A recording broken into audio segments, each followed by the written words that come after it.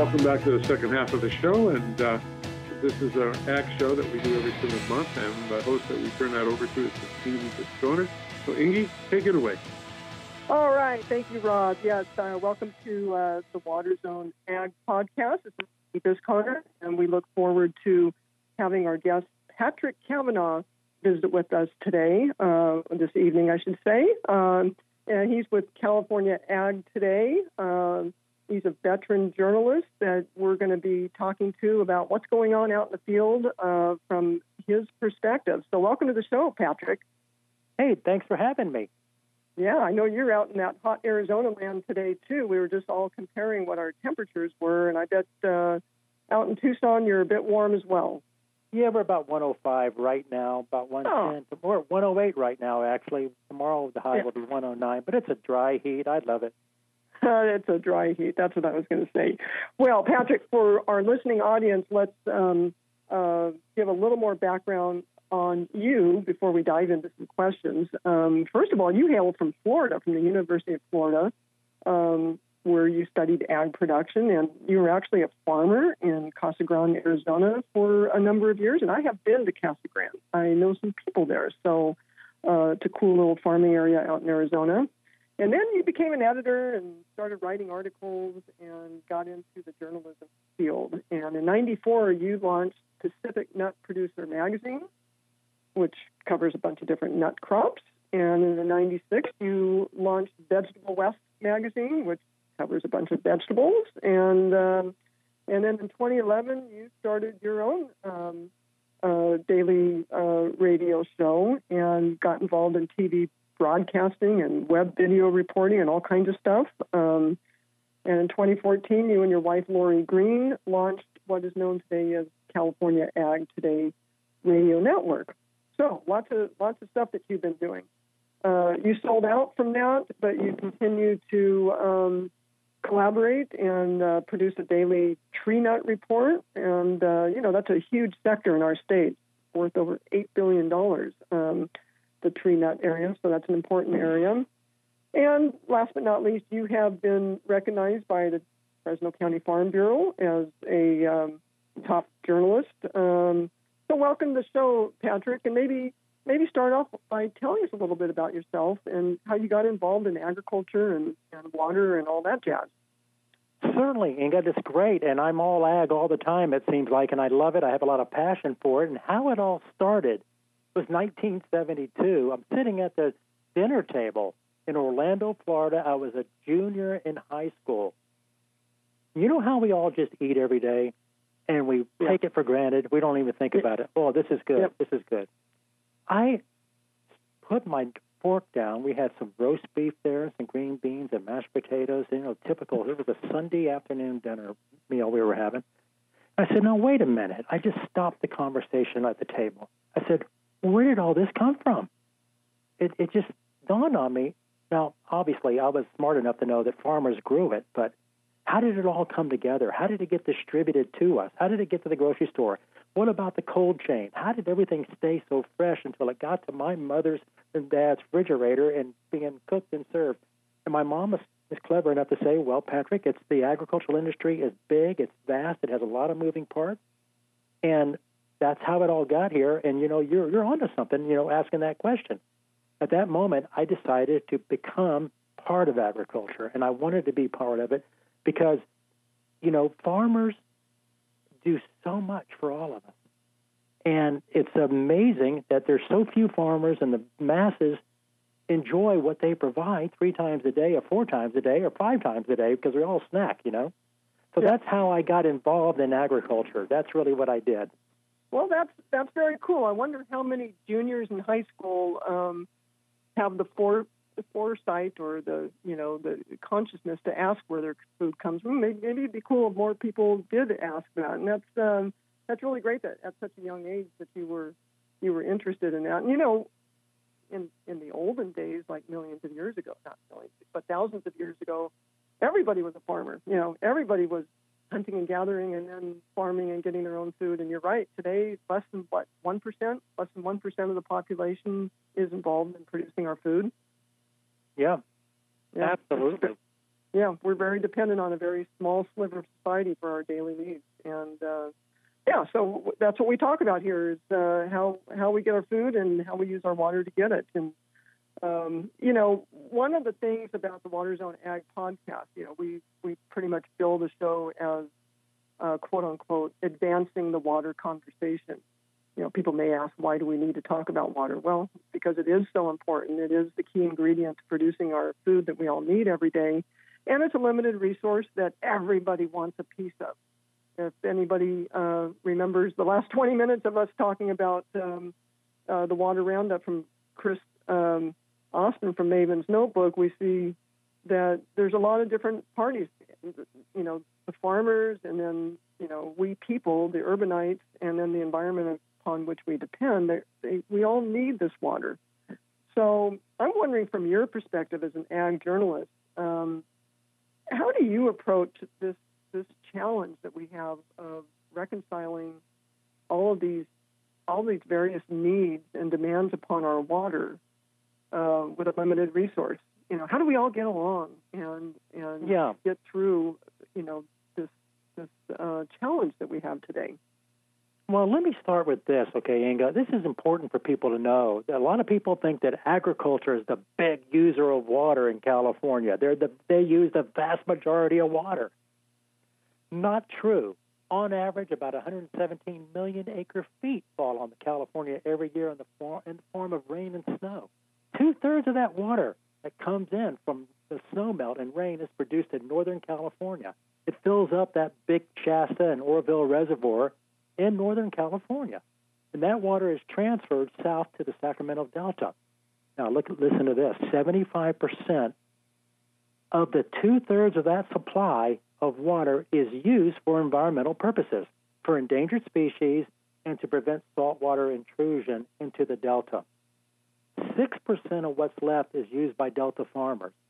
The rest is exported south from the Delta for farms and cities, and it represents about 16 to 18% of the water.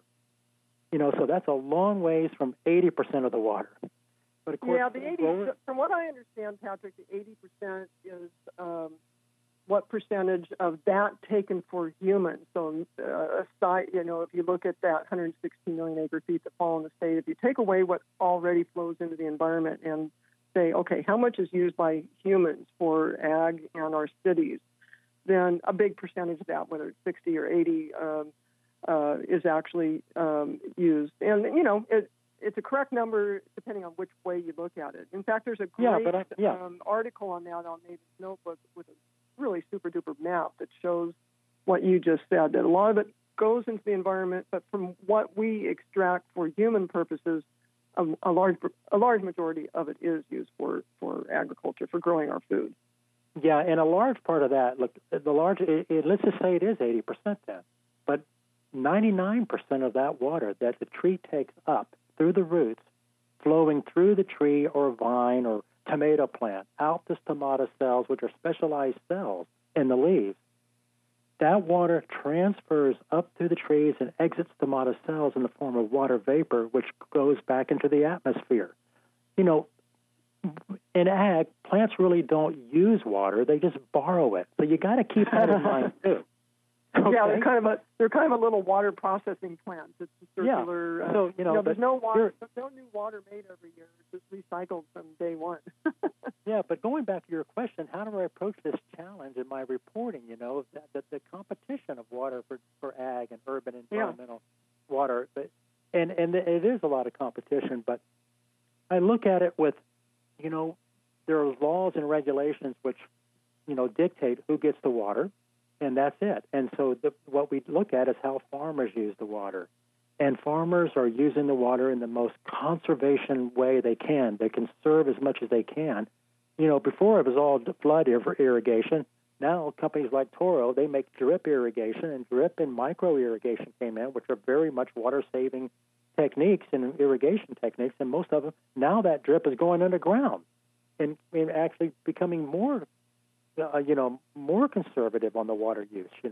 Most processing tomatoes are subsurface drip. Same thing with cotton. So we look at this and we approach we write stories or report on it because many times, being on radio and the website, the consumers hear our voices now. With the trade magazines, only we were just what they call preaching to the choir. Only the growers were hearing what we were saying. Now the school teachers and the businessmen that are moving back and forth to the office are hearing what the growers are doing, and they're hearing that they're conserving water as best they can. They can always do better. They can always make sure their irrigation system is, flushed out and running at high efficiency. That'll even conserve more water. So we report on that and try to make sure that growers are getting the 101, 102, 103, of irrigation. So that's what we do in terms of our reporting.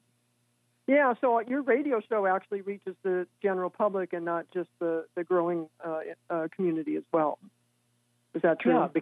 Yeah, because we're on regular radio, we're on talk radio shows, stations, and we're on many radio stations throughout the San Joaquin Valley, and even in areas in Northern California, and they're not just 5 to 6 a.m. They're a little later in the morning. We even have midday reports, and the footprints of these radio stations are far and wide. So obviously, people tune in the radio and listen to their favorite shows, especially on AM, FM. A lot of them are FM stations that carry talk shows as well and some music. They hear this, and we try to give them relevant information that they can learn from. Yeah, that's great. So it's really more of an education. So your approach is, hey, let's educate people on what's actually going on, and then hopefully, everybody can get along. Sure. Yeah. Hey, well, you had a really cool article lately about how the growers are preparing for the new state Groundwater Management Act, which is basically a law that was passed to say that we can't deplete our groundwater aquifer, unsustainably. Otherwise, we won't have any water left under the ground, and that would be really bad if we didn't have any snow hit the mountains, because that's our reservoir of water normally, and the groundwater is our savings account. So tell us a little bit about that and what sort of technologies might help us, organize and plan and meet the requirements of sustainability. Yeah, well, this is something that was stunning to the ag industry because they did this at the height of the drought. The governor at the time said, look, we cannot, this is non-sustainable, taking all this the groundwater out. But they were forced to do that, to be totally transparent and honest here. They were forced to do that because the environmental community took the water away from them because they refused to allow the water to go south from the delta. They said the water's got to stay up here to protect the species. The water's got to stay up here to protect the salmon. We need to have excess water to protect the saltwater intrusion. So many of those farmers got zero allocations, but they paid for it anyway. They're on contract to pay for it. But they were forced to in order to keep their trees alive. A lot of these are almonds, pistachio, and walnuts. Almonds, the biggest crop on 1.3 million acres now. There were 1 million acres during the drought, and now they've grown to 1.3 million. They were forced, in order to keep their trees alive, to use that groundwater, and the groundwater is part of their portfolio. They use it in an emergency such as this. But the drought was very persisting. It was 6 years long, starting in 2011, and didn't end until 2017. And the rivers weren't. There just wasn't any much rain and snow, so they weren't getting surface water from their irrigation districts all along the western front of the Sierra Nevadas. And anyways, this is what happened. So they were forced to.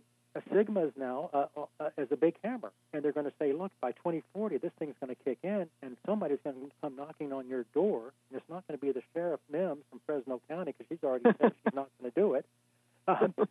Someone's going to say, look, I'm sorry, Mr. Jones, you can't farm anymore. You're going to have to leave your property, and you can't plant. You can't plant any more crops. So that's it for you. We don't know what's going to really happen. There may be some massive lawsuits against this Sigma, this Sustainable Groundwater Management Act when it happens. There's maybe a war chest of money being developed right now to sue the state of California. You can't really just come in and take away our groundwater rights without any warning at all and force us into this situation. But I think a lot of the industry is in kind of in denial because it's still 20 years away, and they're still they continue to plant crops. They're very bullish on agriculture. Yeah, well, I really hope that they don't just do another lawsuit. We have enough lawsuits. We actually need to do things. And what I really liked about your article was that there was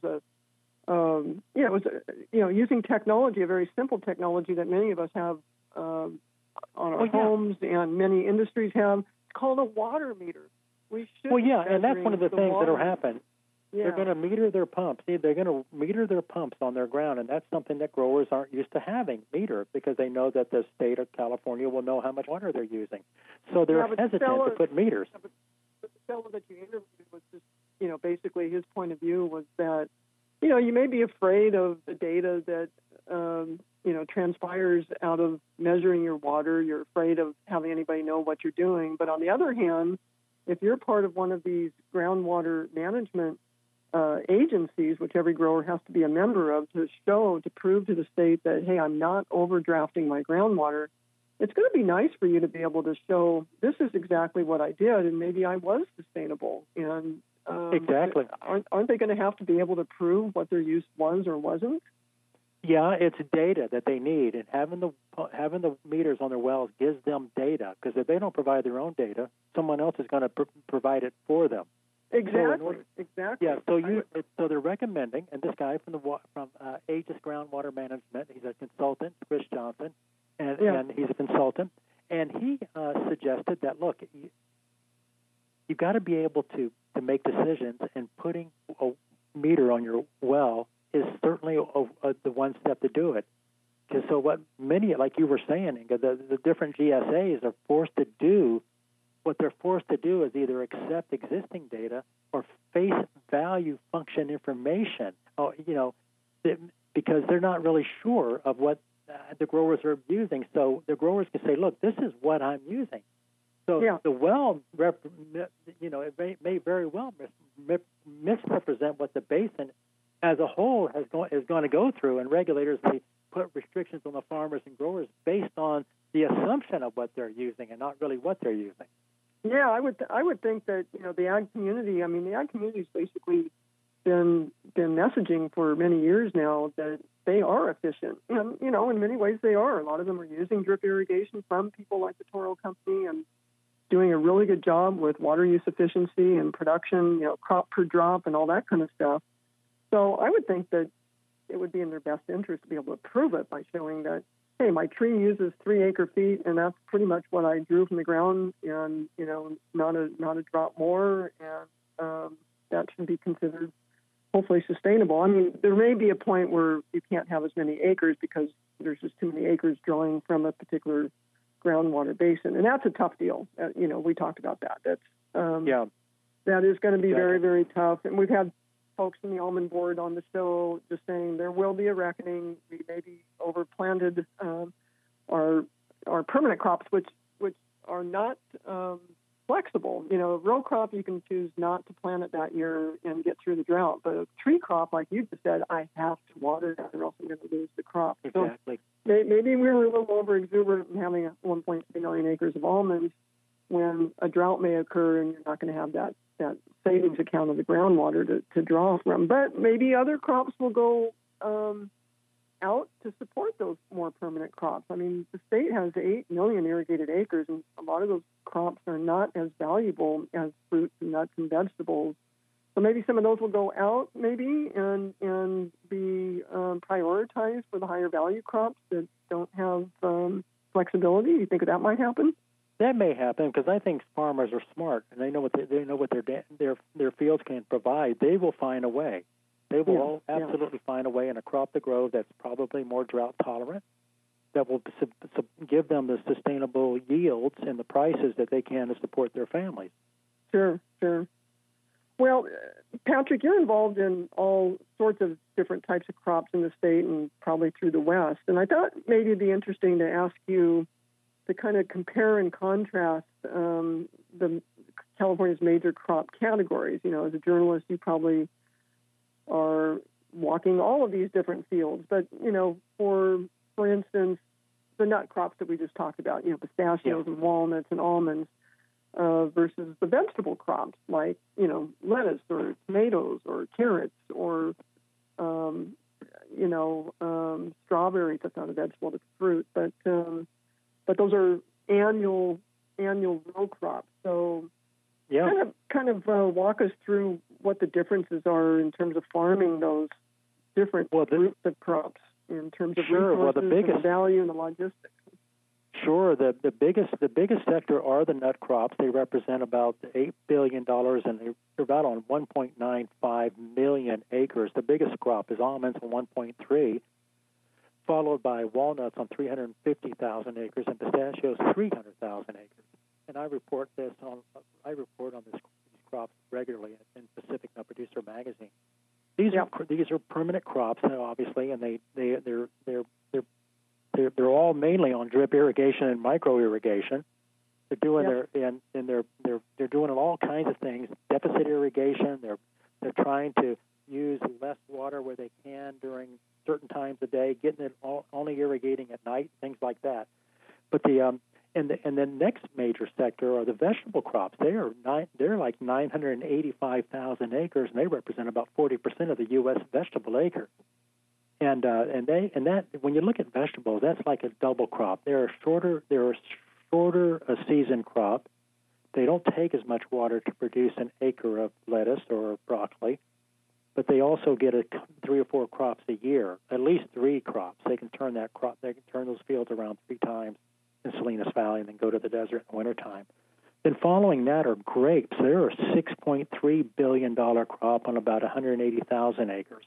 And the biggest sector of that are the wine grapes, which are about over 500,000 acres of wine grapes. And then citrus is another major crop. That's $3.3 billion. They're about 324,000 acres citrus. Now, these are all permanent crops except for the vegetables.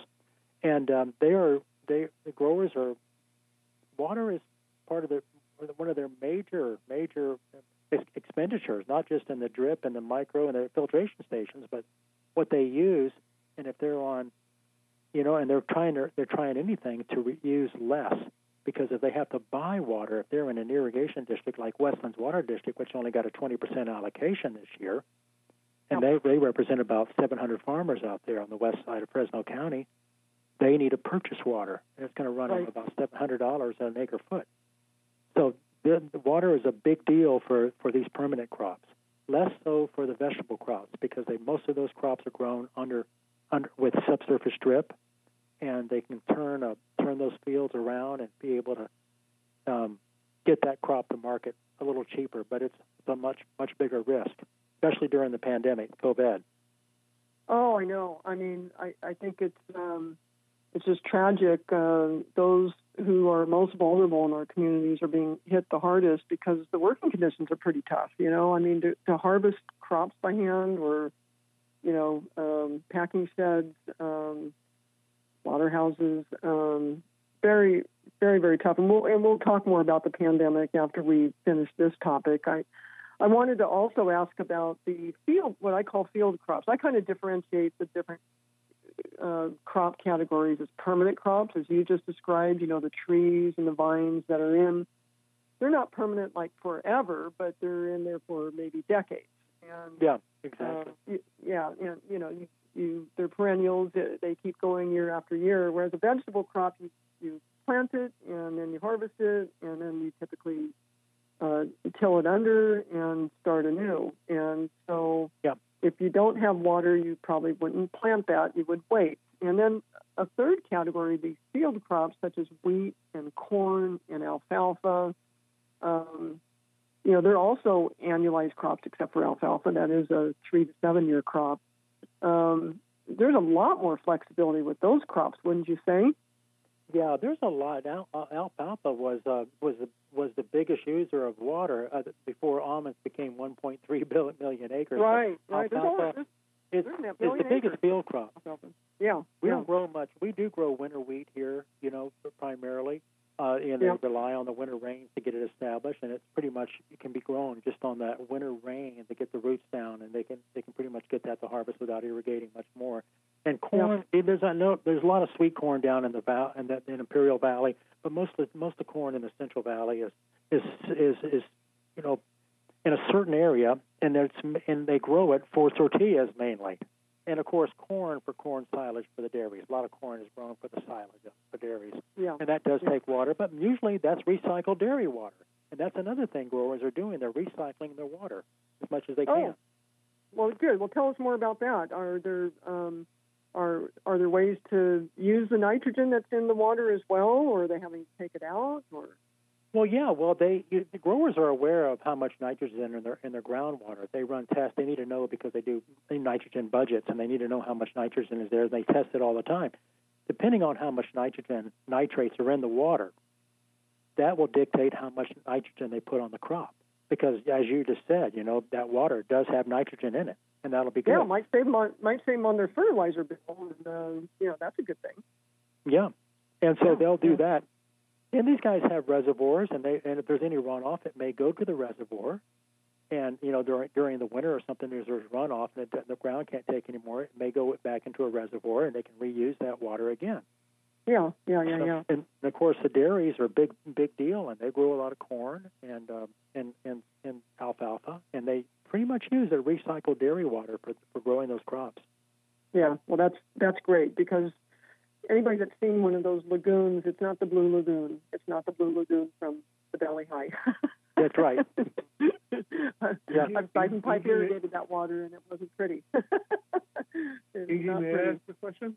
Yeah, sure. You need to use it on the crop. Well, Patrick, I also wanted to talk a little bit about your perspective of what's going on in agriculture during our historic pandemic that's going on. It's really challenging the agriculture because of the things I just said, because of the workers, some of the most vulnerable in our society are on the front lines of harvesting and growing our food, packing it, delivering it. What do you see the farm community doing to help keep our workers safe and our food supply, safe and consistent and reliable? Yeah, of course. The agricultural workers in California, they actually face a double threat because they can catch the COVID virus if they're not careful, and they can lose their jobs because the collapse of the food service, demand. And they've lost their jobs because of that, because that's where most of it is in impact in the vegetable industry. Most of these vegetable growers sell to the food service as well as the open markets, and that's where a lot of crops were not harvested because of that. But there's a lot going on right now among the farm employees out there in the field. There's a lot of tailgate meetings. Let's say growers are very concerned about their labor supply because without them the crops don't get harvested. So they're asking them to please, keep 6-8 feet away from each other. Don't congregate too close. In the wash stations, wash your hands. They put more washing stations out there to wash your hands very carefully and long, so you can minimize any spread of the infection. They're out there before they even get working. They're taking their temperatures. They're asking them how they feel, and if anybody at home has got any symptoms, and if they do, they send them home. So they're really working hard to protect those workers out there so they don't spread it among themselves.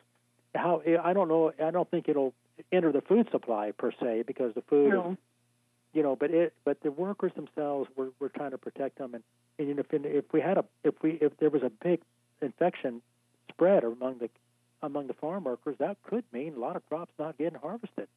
Oh yeah, and I think something else that maybe should be considered is making sure that these folks aren't paid if they are sick and don't want to come. I'm sure they don't want to come to work if they're sick, but they feel like they have to because, again, they're very economically challenged and they need that paycheck, and they might be coming to work anyway because they can't afford to miss that day of work. So I would hope that one of the states or the industry's responses for those folks would be to pay them to stay home. Yeah, and they do. The farm workers to these growers are like family, and they will. They'll take good care of them. They're not going to just send them home and don't come back to work. A lot of them are working for farm contractors, farm labor contractors. A lot of these people are working for them. These fine workers that are doing all the hard work for all of us. Day and night, 24 hours a day, 365 days a year. They're working. They get the time off that they need. but they'll look after them, and I know these farm labor contractors take care of them if they were to have to go home because of COVID. There's no doubt about it. Okay, all right, good. Ingy, well, can I ask a question? Yeah, please, question. Bob, jump in. Sorry, I don't like to always jump in and ruin your show, but I wanted Patrick's opinion on one of my interests is vertical farming and the success that it seems to be having in different places in the world. And what do you think about that? And do you see more of a future for that? Well, yeah, a good question. Yeah, we do see vertical farming happening mainly in urban areas, because that's where the mouths are to feed. We need it all. We need vertical farming. We need under the sea farming. We need to have all types of farming in order to give us all the food production that we need. Vertical farming is certainly viable. The greenhouses, if they're in greenhouses, a lot of the greenhouses are growing vertically, and that's a big sector of what's going on in Europe, for instance. A lot of greenhouse work there. That's very successful. But on the rooftop, vertical farming and things, all part of the big system of agriculture, and I think it all has a place, and we should honor all of this because those are farmers too, and I think it's very valuable if they can harvest and get that food down to the marketplace downstairs, maybe on the ground floor. That's all part of agriculture. So I love it all. Yeah, one of our previous guests, Julian Cribb from Australia, really advocated, bringing food production basically into the cities because that's where the people are, and that's where, as he said, that's where the nutrients are. Well, I that's idealistic, but there's no way you get the production, the volume that you need in the urban areas. You need to have vast fields, so you have economies of scale. And we're not talking corporate farmers in California. We're talking family farmers. UC Davis reported, and they did a survey, that 85% of the farms in California are owned by family farmers. But anyways, you need to have economy of scale and be able to produce large volumes. And that's what helps keep our food prices low. We pay the lowest price for food, obviously, than many other countries. Yes, that's true. Basically our government subsidizes that. We've made sure that resources are available, that, we have those economies of scale. But, Julian Cribb was advocating that part of our food supply would come to the cities, not certainly all of it. Good, I think that's a good point. Still half of it needs to be out in the field. You're not going to grow wheat on top of, a rooftop anywhere, but you could certainly grow cucumbers and tomatoes and lettuce and things like that. Sure, specialty crops, absolutely. Rob, that's a really cool idea. I know you're really intrigued with this company on the East Coast, and I can't think of the name right now. There's several companies that have it. I'm dying to go to one. I've seen videos on them and things, but I really want to see because they use like 85% less water. They use LED lights to grow. They get rid of the reduction of fertilizers and chemistry and all kinds of things because everything's indoors, no bugs. So it's intriguing to me to see what you can do in a warehouse. I use a warehouse and stack these things up, 30, 40 feet high. It's interesting to me because, the innovation and technology has become really premier to the farmers. I mean, when I was a little kid and I went to a farm, it was the olden days. I won't say how long ago it was, but it was a long time ago. The olden days. Yeah. But today, I mean, they have weather stations, they have artificial intelligence, they have smart controllers, it's more science. You get people like Bayer Science coming in and fertilizing companies and seed companies and soil people. It's a whole mixture of things that make that crop grow. Yeah. It's a complicated. It's a life system. It's not just a machine. It's a biological life system. It's more of an art than a science, actually, to grow a crop, and that's why we're so dependent on, the feet in the field as well as all these instruments. It's really a combination of both to make it work. Absolutely. Yeah. Well, Patrick, we thank you so much for coming on. I see that we're at the top of the hour. Rob's probably going to put some music on here in a moment and ask me to close out. So I'll give you one last chance. Anything you'd like to add before we close out? I want to thank you for the discussion. I like what you guys are doing, educating people, and overall, I'm bullish about agriculture. I think it's going to continue very strong. I think on average, California gets enough rain and snow for everybody to be happy, environmental, the cities, and the farmers, for everybody to have enough water that they have. I just wish we could think outside the box a little bit more.